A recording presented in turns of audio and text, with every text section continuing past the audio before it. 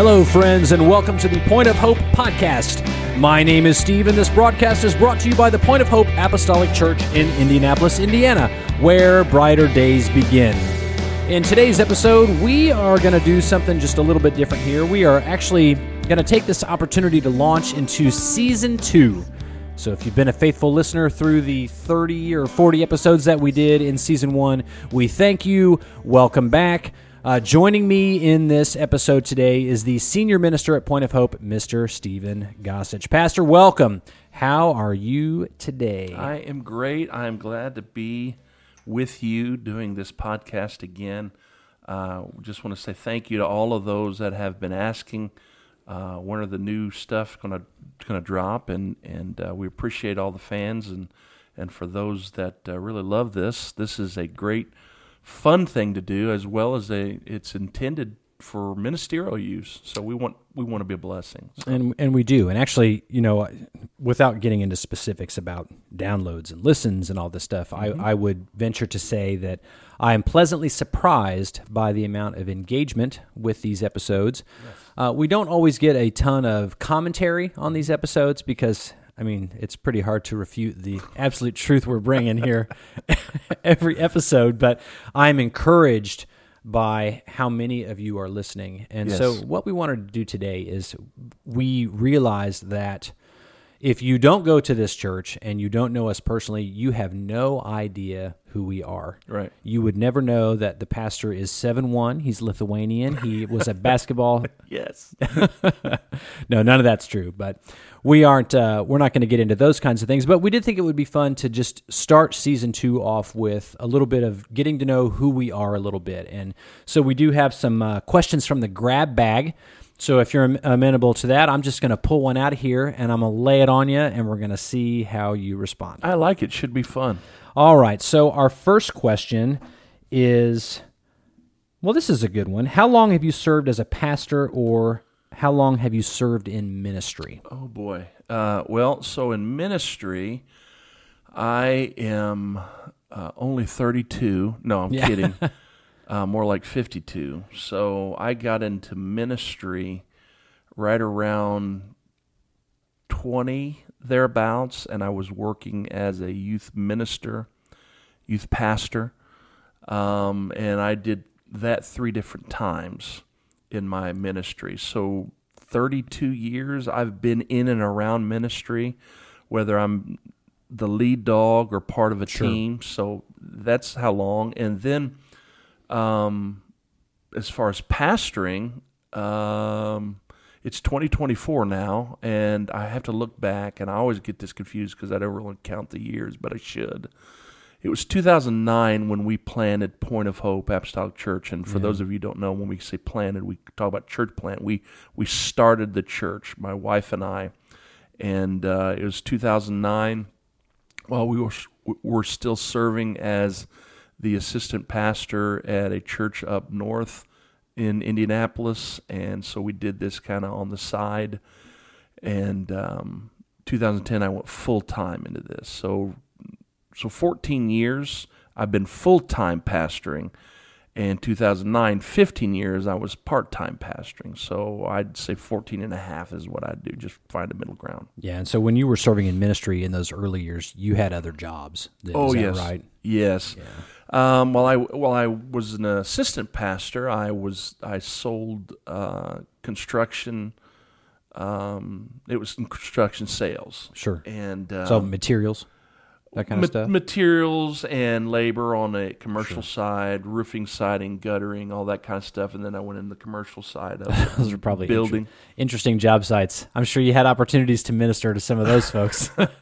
Well, I don't know if we would call it ministering, but I certainly heard everything that I could hear, whether I was 10 or 100. So, but yeah, that's kind of what I did. And then when I was also as an assistant pastor, they had a school, and I became the principal there. And so I was a principal for 2 years, and I taught. And that's it. That's pretty much a lot of what I did over those years. Yeah, and certainly, you mentioned you're 52, so more than half your life has been devoted to ministry and to God. And absolutely. And we should celebrate that, I think. Yeah, and it's a great thing. It's only because of God kept me. But I wanted to tell you this and throw that in. I actually received the call of God in my life back when I was around 11 or 12. So that would have been about 83, 84. And I just felt like that God wanted me to do something even at that age. And I think I could designate that it was a God thing. And right around that same time, I had a pastor that had he prophesied over me. Really? Yeah, he pulled me out of the congregation, and it was a bigger congregation, and put me in front of everybody at that age, and just said, God told me and has been talking to me about this young man, and he's got the earmarkings of a preacher, and I never understood that. I thought I got ears like a preacher. What does that even mean? And then some other elders in my life began to tell me, well, that's what this is. And it solidified that that's what I was feeling. So even way back then, in the early to mid-'80s, did I feel the call of God. And I never really questioned that that's where I would end up doing if I would not be so opposite and contrary to the will of God. I knew that I would always be in ministry. There's some interesting sermon takeoffs there, too, because not only did you show submission to your pastor and receiving that and then acting on that, but having those people around you who mentored you and poured into your life and spoke into your life. Yes. Because something you didn't mention here, but because I know you personally, I know you brought your family, you brought your mother to the church. Yeah, it was a couple years later after I had been baptized in Jesus' name. I remember when I got baptized, I came home. And of course, my mother had given me permission to be baptized, but she didn't go. Yeah. And I came home and told her that I got baptized, and of course, she wasn't a churchgoer. She believed in God, one of those kind of things. Sure. And she said, that's great. And then when I received the Holy Ghost in July of that year, January was when I baptized, Holy Ghost when I was in July, rather. Yeah, because they are two separate and distinct events, and you need them both. But that's another sermon takeoff for another time. Yes. And when I came home, when I said I received the Holy Ghost, my mom was like, well, what? What did you get? What does that even mean? Yeah, do I need to take you to the doctor? Is this something treatable? And then she began to see the change in me. Now, again, all glory goes to God, because as a kid, I wasn't calculating and putting on a show. You can only be a kid, you know. And it was about 18 months, 2 years later, Mom started to come. And she was then baptized in Jesus' name, and God moved on her and filled her with the Holy Ghost. And radically changed her life. Radically. Your mother is a prayer warrior and a soul winner. Of just the highest regard. Yeah, we love your mother. Thank you. We pray for her often. Well, that's all interesting stuff. So do I. Boy, that's another episode. I love her. I'm just teasing. So who were your mentors then when you were at that age, and who are your mentors now? Well, again, it's several you mentioned that had poured into me. I have people that were very kind to me during that time. I could mention Daryl Chappell, great man, just recently passed. Mike Elder, he's still around. God bless him. I love him. Ron Perry, he's still around. Still around, meaning hasn't passed, and I'm thankful for that. And then, there's a time when I needed another voice, and a gentleman named Troy Branham, and he goes to our church now, and he was kind to me during that very formative time. So those are four names right off the bat that I can remember that really became something important to me, that today, even years later, they're part of the pillars. And in some weird way, I feel like I want to pay back their kindness by proving that the ministry that was put in me, the calling, they help foster. I love to just let them know that, hey, I'm Sure. still doing this, Well, and if you're listening right now and you're a Sunday school teacher or you're someone who prays on a Saturday here, Yes. never underestimate the value that you have, because you never know what impact you're having in someone's life. Those people probably didn't know at age 11 and 12 and 13 that you were going to go on to do everything that you're doing now, but they had a call, they had a voice, and they responded, Right. and now look where that leads you. You know, we all create these ripples when we're thrown in the pond, and you just never know how far-reaching those things are going to be. So That's so excellent. That's so true. And these men, and there were others, but those are the four big ones. I had an older brother too that was, an older brother. Sure. But these men probably weren't thinking anything of that time to a goofy kid, but they felt like, hey, he's investable. Sure. Just like you were kind of alluding to, and said the words that I needed, and give me the old attaboy, you're doing good, or hey, get back up, let's, don't quit. And those are the kinds of things that you really appreciate later on in life. And I can say this, and I do say this to our Sunday school teachers in our church. I say, I remember more the kindness of my Sunday school teachers growing up than I ever do the best, smoothest sermon that ever came across the pulpit. Yep. And that doesn't mean that doesn't have staying power on its own, but as a kid, you remember who really invests in you and who doesn't. Yep. And as equally as much as those four men that were there for me, I could also say that there were some that didn't see the value added in Stephen Gossage. Yep. So you're right. I think when we should always be kind and impact people and let them know, hey, you're doing good, you can do this. I always, and I don't want to get too far off on this, but these questions, they're good because it gets me to talking about my passion projects. Sure. I believe in kindness, but I also believe in investing in young people. And I'm Absolutely. all the time, I go to every young person and talk to them and give them a high five. And it's just that little thing that we just kind of look over the top of their heads, but they'll remember after I'm long gone. Those moments.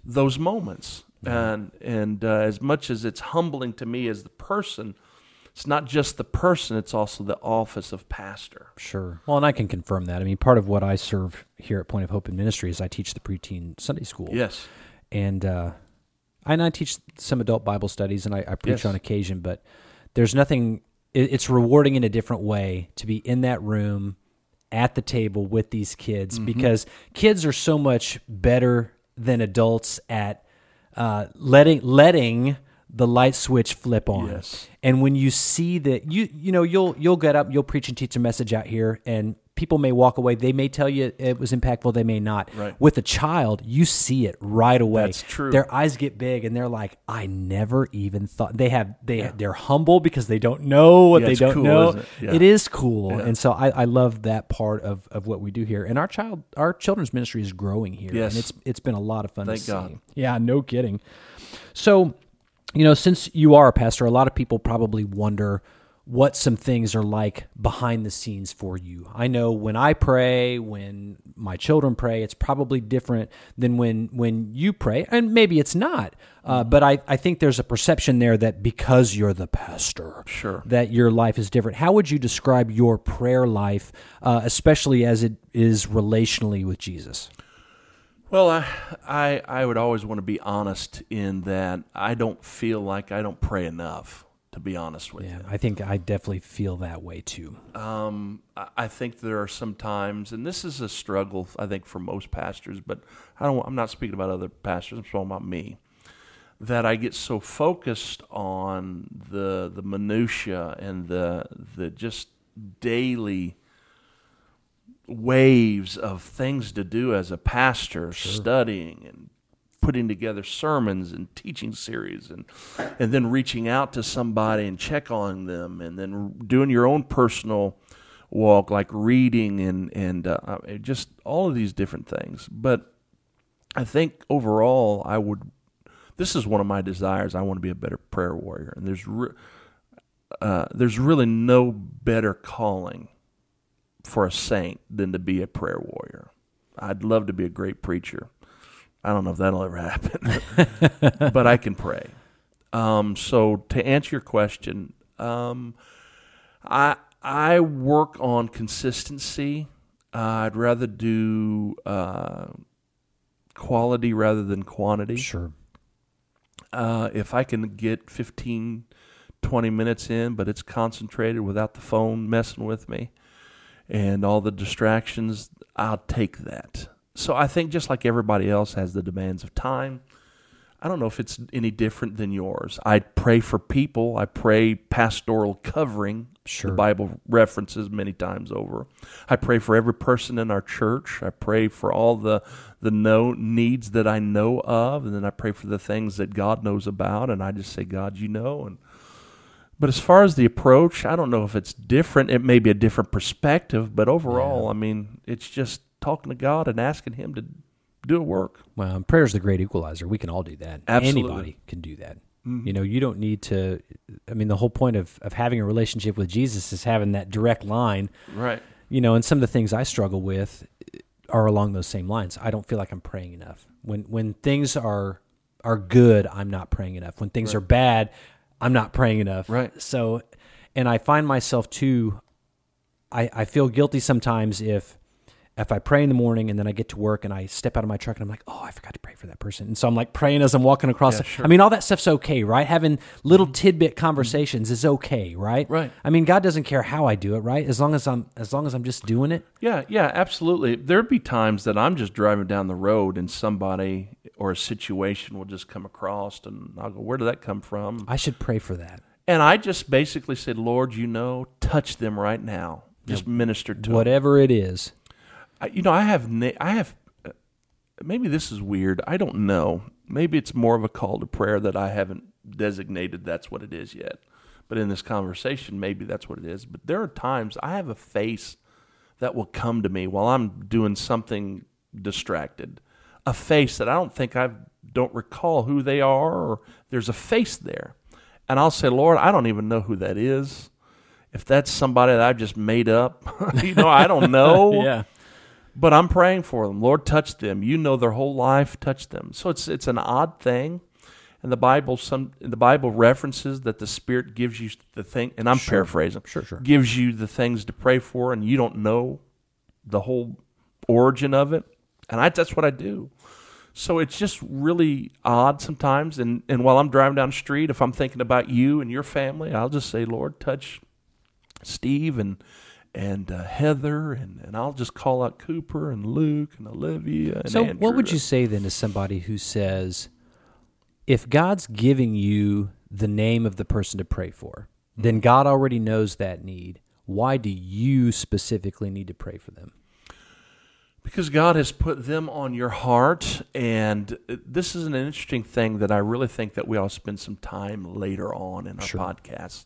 I do try to tell this or intimate this as a pastor to people, that God ties His will to our prayers, and He wants us to be part of the process of it.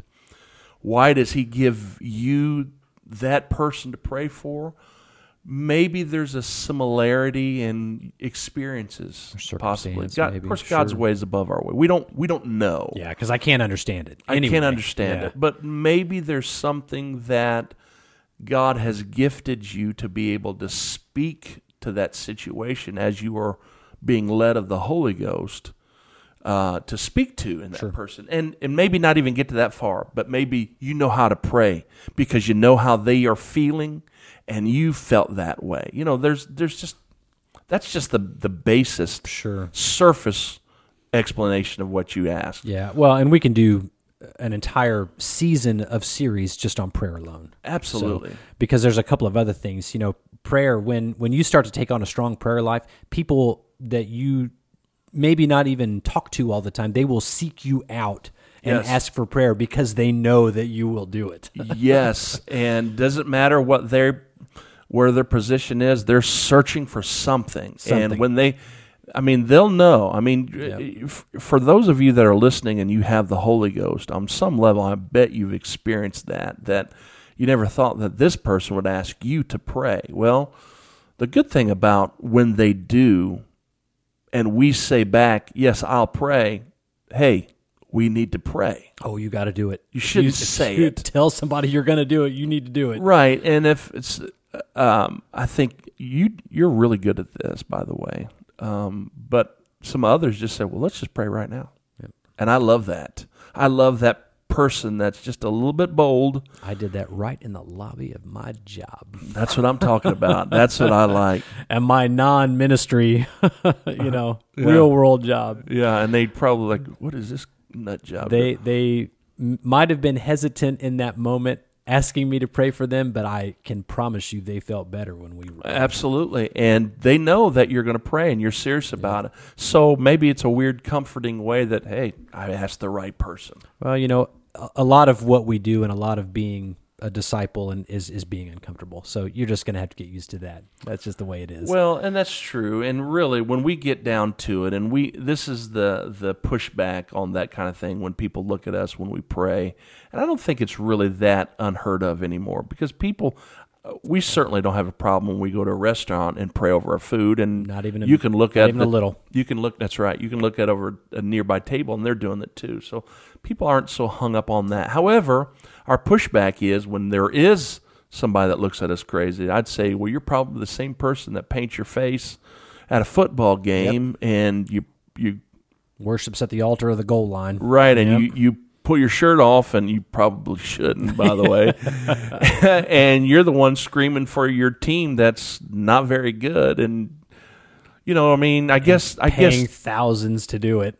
I guess crazy is subjective to the person, right? Absolutely. Call me crazy for praying. I'll call you crazy for rooting on that team. That just is terrible. I think as we close out our ministry questions here, there's a good one that I do want to find out because this impacts everyone who might be listening, and that's, what do you think the most critical issue the church is facing right now? The bigger church, not just our local church, and I know there's a long list of things that are critical, but if you had to highlight one or two things, what would you say? I think I could put a finger on it. I think it's apathy. Really? I don't think it's. I think apathy has a lot of tributaries to it. Sure. Apathy in prayer, apathy in service, apathy in your investment in the kingdom. Just overall apathetic behavior. It's part of our culture. There's some things that we know that we shouldn't eat, but we're apathetic to our health that we still eat it because it gives us pleasure. Looking at you, Mountain Dew. Hey, man, this is how that's going to be. I'm done with this podcast. We are not taking them on as a sponsor. I don't need a truck pulling up out here full of Mountain Dew. I love, by the way, Code Red Cherry Mountain Dew is the bomb diggity. It's terrible for you. It would probably power your car if you poured it in there. It's probably true. But therein is what I'm talking about. It's so terrible, and the doctors tell us it's full of sugar. It's not good for you. It's not good for your stomach. It's not good for your digestion. You should drink more water, et cetera, et cetera. We're apathetic to the warning of it, and we still do it. Mm-hmm. So, as a pastor, when I preach, conviction in, what the Bible talks about. Sure. People are apathetic. Well, you're not talking to me, you're talking to so-and-so across the aisle. So apathy, and I could spend some time there. I'm not going to, but I think that's the biggest thing, that people are asleep. That's true. Well, it leads into a lot of things, disunity and separation. And no, absolutely. When you're disconnected, and I believe apathy, part of a synonymous word or action with apathy is disconnectedness. Mm-hmm. Disconnection. People are disconnected to what they should be doing and where they should be at and everything. I mean, apathy in marriages, apathy in home life. Yeah. I mean, there's an apathy from parents to children and children to parents and children to their grades. And there's a whole bailout spirit that people have fostered, and again, I'm on my soapbox here, but that people will foster and grab a hold of, and they would rather take the road less taken, or rather the easier road, I should say. as opposed to the responsibility of doing what they're supposed to do. That, in and of itself, is apathy. Yeah, and we were definitely not created to live like that. We were created No. to be full of joy and connected. Right. And, I mean, really, to the listener, you probably that's the truth. Apathy is the biggest problem. It's not sin. I mean, yes, sin is subjective and it's different for everybody, sin and weight, as it were. Sure. We know what sin is. We can address sin from the pulpit. We can address it in a Bible study. We know what sin is. The Bible clearly says what sin is. Yep. But apathy is another thing altogether. I mean, to know to do right, the Bible even says it, and doeth it not to them in sin. So apathy, that's apathy. Yeah. If you know to do it and you don't do it, what is that? That's I don't care. I don't care attitude. I don't care about it. It's not that important to me. That's huge. Yeah, well, and that steps outside of religious lines even. Just Absolutely. like you pointed out, I mean, that's there's some people's whole life that are built around that. Right. So, man, Jesus is going to come and he's going to find us looking that way. We gotta fix that. Well, right, and here's what happened when Jesus finally arrived. All right, when I say finally, he was the Messiah, the Savior, right? And they were talking about him back in Genesis. Genesis 3:15 was the first promise of a Savior to come and to deliver humanity from our sin. Jesus, and that went all the way down through the down line through the Old Testament, thousands of years, or at least almost 2,000 years. And then Jesus came, and then in his earthly ministry, the very thing that they were looking for down generationally finally came. And what were they? They were apathetic to him. He came. And what did they do when they were apathetic? They minimized him. They put him in the box. The Bible says that Jesus several times left because they didn't believe in him, number one, and there was no faith there, and there was no investment in what he was saying. And so the Bible would say these words, he can do no mighty works there because of their unbelief. Jesus showed up, and he said, hey, I've come to do this and this. And they would say, isn't this Jesus, the carpenter's son? Yeah. The carpenter's son? Isn't he from... Isn't he? Yeah, right. Isn't he from that? You know, so all... Again, I think that's a form of apathy and that spiritual thing. And I'm telling you, that is something that we need to invest ourselves in, is getting back to serving God and making sure what's important. Because really, in the end, and that's it. The crux of the real power, or rather the real judgment of apathy, is when you get to the end of all this and you go, man, I wish I would have. Yeah. That to me sounds like a nightmare. Yep. Why? Because you were apathetic, or we were apathetic during that time. I didn't take advantage of it. Yep. I didn't take advantage with time. That's true. Well, no one's going to get to the end and go, oh, I wish I'd played one more round of golf. Absolutely not. Oh, I wish the Pacers would have beat Portland the other night.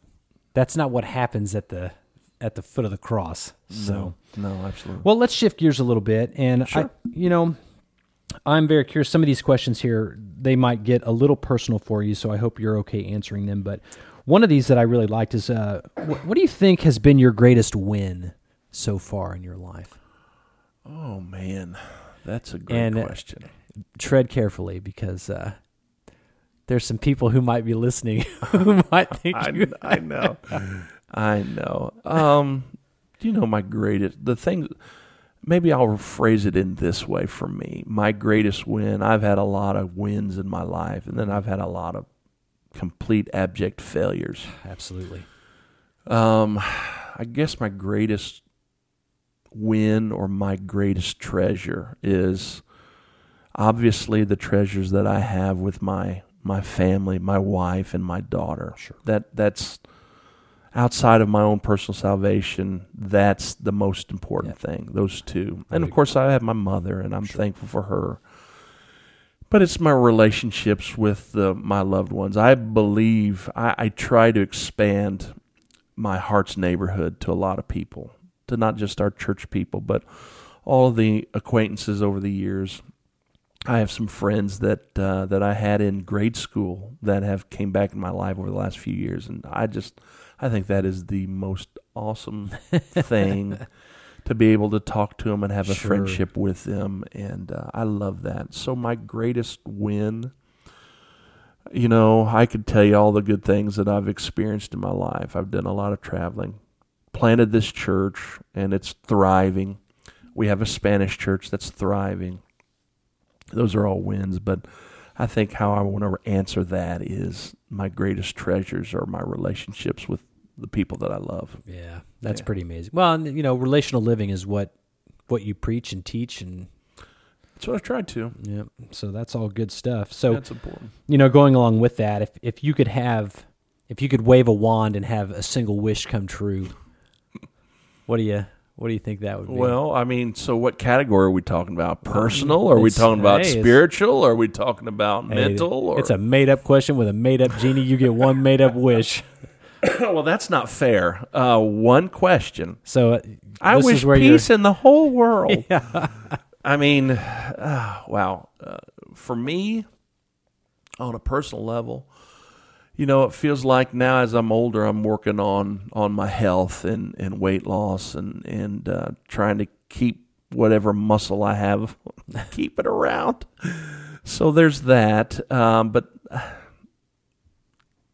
I would really like to see this church grow, not for me, not for my small part of it, but I'd like to see this church grow because of what it means to the kingdom of God. That means people have decided to see the vision that's being perpetuated and perpetuated, I guess that's the better word, in our church, about the cross being the real point of hope. Yeah.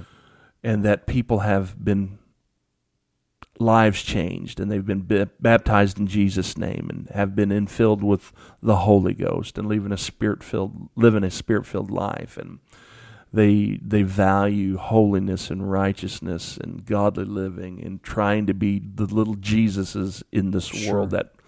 So I think that would be my greatest wish, as it were, quote unquote, that more people, that this church would grow. Sure. And I would agree with that. And it's frustrating sometimes because with all those things you mentioned, all the good that we know that comes out of baptism and revelation and being spirit-filled, when people don't embrace that, when people can't see that, when I can't make them see that, it becomes difficult, and it makes life harder sometimes.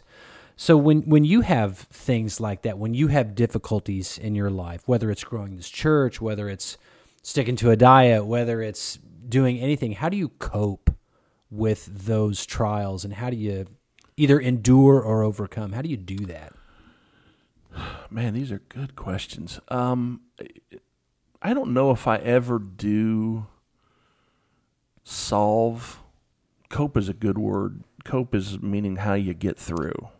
Because something you just said the other night is you gotta keep going. Yeah. And that's so hard sometimes when you feel like the walls are crashing down and it's snowing outside and you're disconnected from your family. How do you cope? You keep fighting, as it were, and I say that very loosely. I'm a person that punches up. Yeah. From my background, I had a mother who I've referenced already, who raised my brother and I by herself. And I would say that since we're not criminals, my brother has passed last year, as you know, but we weren't criminals. I'm not a criminal. I believe I'm a good person, or I'm trying to be a force for good, even though sometimes I've failed miserably. Right. How do I cope is that you just keep going. The Bible talks about rejoice not against me, O mine enemy, for when I fall, I shall arise. The idea, what you just said, I don't remember saying that, but sounds like me, that you just keep going. You keep punching. You keep fighting. You keep getting back up. You keep, when you fail, I mean, it's really two decisions, and we were joking about this the other day, you and I, and it's that old line, and I of course, I wrongfully said, it was a joke, but Steve, you picked up on it and really kind of put this spin. I said, really, the decision is you got to get busy living or get busy dying. And I said, I think Abraham Lincoln said it or something. He said, no, Andy Dufresne did in the Morgan Shawshank. Freeman's like, you got to get busy living, get busy dying. Right. That was old Red's wisdom there. Shawshank Redemption shout out. But really, isn't it this idea? I've learned this saying over the last few years. You got to choose your hard. Yeah. Life is hard. So knowing how you cope then, what would you say, what in your life brings you joy? Because sometimes we have to look for that, right? Mm-hmm. We have to intentionally remind ourselves. Yes, you're right. In that storm that there is joy. So what are some of your joys? I think my greatest, well, I don't want to get too emotional, but I would really love to hear my daughter laugh. Yeah. But that's all. Oh. So there's that. Obviously, I love to hear my wife sing. Believe it or not, she wouldn't call herself a singer. I love her singing. My greatest joy, though, the overarching person of who I am, pastor, husband, father, brother, friend, homie, whatever. I really love to see the transformational happening of a person. Yep. Not just spiritually, but emotionally, somebody that has gotten past something that maybe it was a hurt in their childhood, and they've relegated that into what it is. It's a scar, and it's I'm healed from it, and I need to move on. So I think the greatest thing that gets me, that helps me cope and gets me amped, gives me greatest joy, is to really see people overcome. Yeah, seeing others win. Seeing others win. Yeah, that's a great way to put it. That really is me. And I know that sounds so hokey, and I'm so sorry if it does, but that really is me. I really love to see young people have an epiphany about their life, that what they can do. This is so neat. My daughter's 3 currently, and she is so sharp. She really is. She really is. And the cool thing that I always mention, and I almost want to take a picture of it every time it happens, that she'll say, look, Dad, look what I can do. Yeah. And I love to see that in adults that say, hey, look, Pastor, look what I've overcome. Yeah. And I have to tell you, that is the most gratifying feeling, is to see people they have that epiphany that I'm past that. I can take the next step on the rung of the ladder spiritually. I'm over that. God's given me the victory. And doesn't mean that that's solved. It just means that doesn't beat them anymore. I figured out how to deal with that, so I get to move on to the next thing. Yeah, so for me, as a man, as a pastor, minister, as a friend, I love to see somebody just really grab a hold of it. I never thought of that, but I think that really is me. I think that is. Well, I can tell you one of the joys I have is when I get to come to you specifically, just like I did yesterday, and when I told you about that coworker. Oh, yeah. To see you light up and have that same joy that I had when, I had God put something on me and I acted, and it may bear fruit. I hope it does. Yeah. But, we shared in that moment. Yeah. It was nice for me too. Yeah, so I understand that. Yeah. So I think we're going to end this segment here with just a couple more questions more. I hope you're not bored by listening to this, because really we should have been asking these back to you. Yeah, no kidding. Well, we'll save that for another time. Okay. But so I'm curious, because you're a traveler. You've been a lot of places. I have been. I've seen been very a lot fortunate. of things. You have, and you've got a lot of cool memories and stories about that. Yes, and I use it a lot. Yeah, to some people's eye rolling. Oh, here he goes again. You've got a map in your office, and you've put pins, so it's kind of a nice visual representation for where you've been. So in all of your travels, what has been the most awe-inspiring place that if someone came to you and said, "Hey, I'm gonna get to take one trip in my life. What should I go see before I go to glory?" Wow. Now the church right now is going, "You better say Israel. You better say Israel." But I don't. It doesn't have to necessarily. I mean, we all kind of know that. So I mean, if it's not that, that's okay too, because there's a lot of. I mean, God created a whole great big world that's awesome. No, and that's true. Yeah. And everyone should see Israel, though. By the way.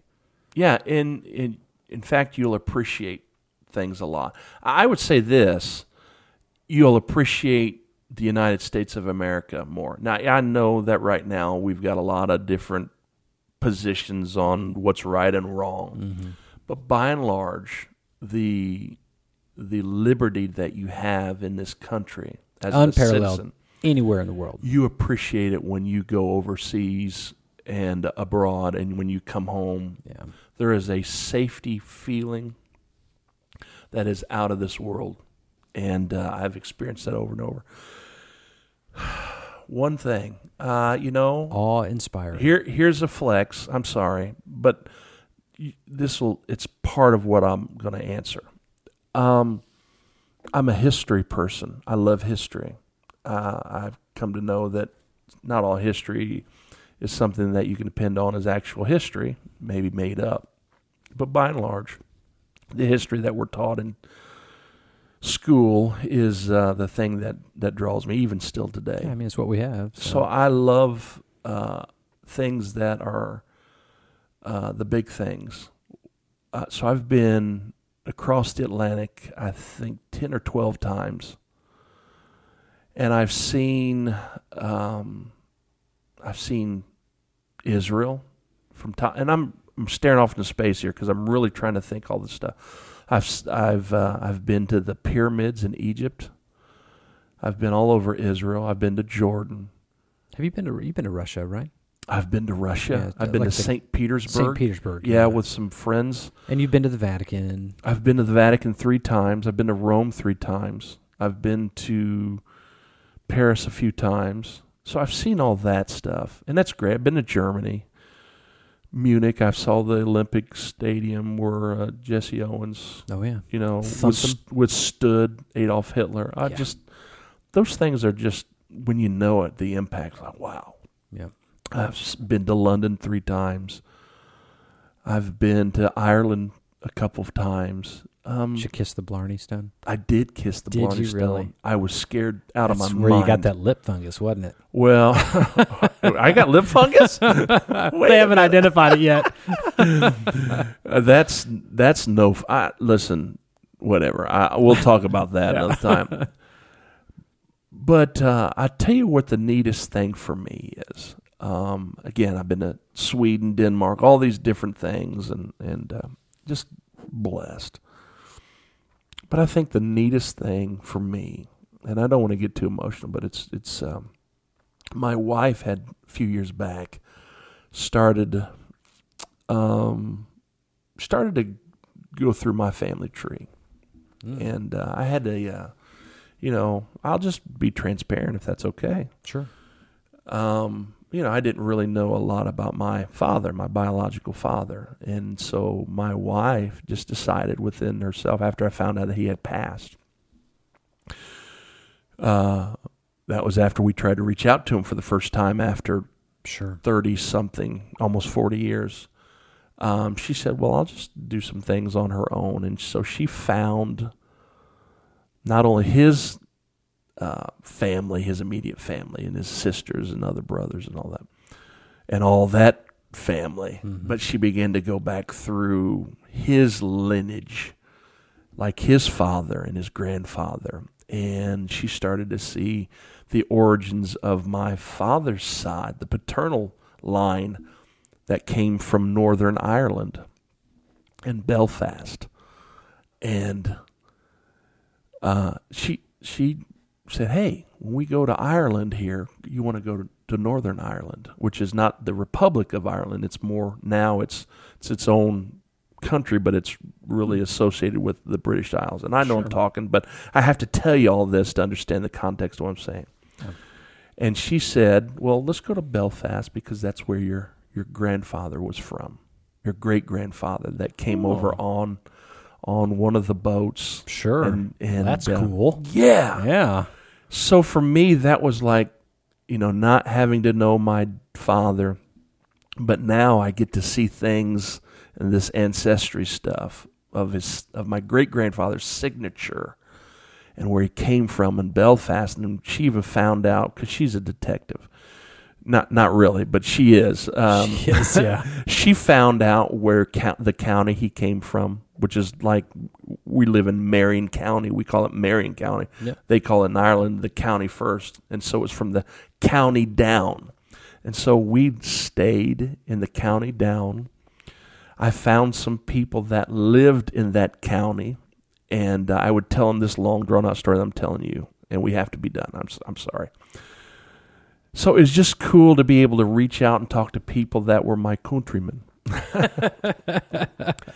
So for me, I think that was the most greatest thing that I've experienced travel-wise. Yeah, that's cool. That I want to go further into it, because having known a little bit more, I have a joke, everybody. You probably heard it if you're close to me. That's where the Vikings settled in a lot, and I'm probably a Viking warlord. So Probably. Just saying. Probably. I Just wouldn't doubt it at all. Well, we all want connection, right? Yes. We all want to be connected, not only to each other, but the connections you have with your family are obviously different than the ones you have with the others. So it's always interesting to explore that and to uncover that. And really through Ancestry and 23andMe, boy, I've got a story for you, but it's for another podcast. Yes, you got to tell that story. Someday I will. That's a good one. But yeah. I think we'll close today with in going with that travel. The last question I'll ask you is, I'll make it short, I promise. You got a bucket list, I'm sure, of places yet to go. Mm-hmm. Give me one place. What's the top of that bucket list of where you'd still like to go that you haven't been yet before you run out of the will to travel? I feel like I'm almost at the end. Almost there. Of that. Yeah. There's a lot more, but you want me to pin it down to one. And I know right now you're going to say Mooresville, Indiana, but you've already been there. So sorry to all the residents of Mooresville, Indiana. No, there are some lovely people in there. They are lovely Actually, people. we have families that we know there. I just picked one out. It was either that or Martinsville in my brain. Just so that we're clear, he said it, not me. I love Mooresville. I'm just reading it off the note you passed me. Hey, take a jab at Mooresville. Whatever. The one thing, I would say this, I've always wanted to see the Great Wall of China. That would be impressive. My wife and I were discussing that at one point. I've already been to Greece. I've saw all the amazing stuff of that. I hear Wuhan's lovely this time of year. No, thank you. Yeah. No, thank you. That's worse than Mooresville. No offense to Mooresville. That's right. I hear they have... No. Actually, though, Japan would be probably on my list as well. Japan is cool. Yeah. I bet. I've never been to Asia. Yeah. I always wanted to set foot on 6 of the 7 continents, and now you can set foot on 7 of the continents now. I always wanted to say that and say that's one of the bucket list things, and it is still, but sure. I mean, I'm getting up there, so I better get to work. Well, like most things with this episode and with our lives, we are out of time. Out of time. So, that's all the time we have for this episode today. Thank you for your time. Thank you for answering these questions. Yeah, it's a lot of fun. I hope that the listeners get something out of that. I mean, I thought it was cool. But we pray this was a blessing for you and that you'll join us as we continue to study God's Word. You can find this and all of our episodes at pohpodcast.com, along with links to your favorite streaming platforms, or you can search for Point of Hope Podcast on YouTube. So don't forget, subscribe, like, comment, enable notifications, and email more questions. This stuff's fun. Maybe we'll do this more from time to time. So if you have any questions, comments, you can email them to pohcontent@gmail.com, and we'll respond as we are able. So, Pastor, thank you for your time today. Thank you. That was fun. And thank you all for listening.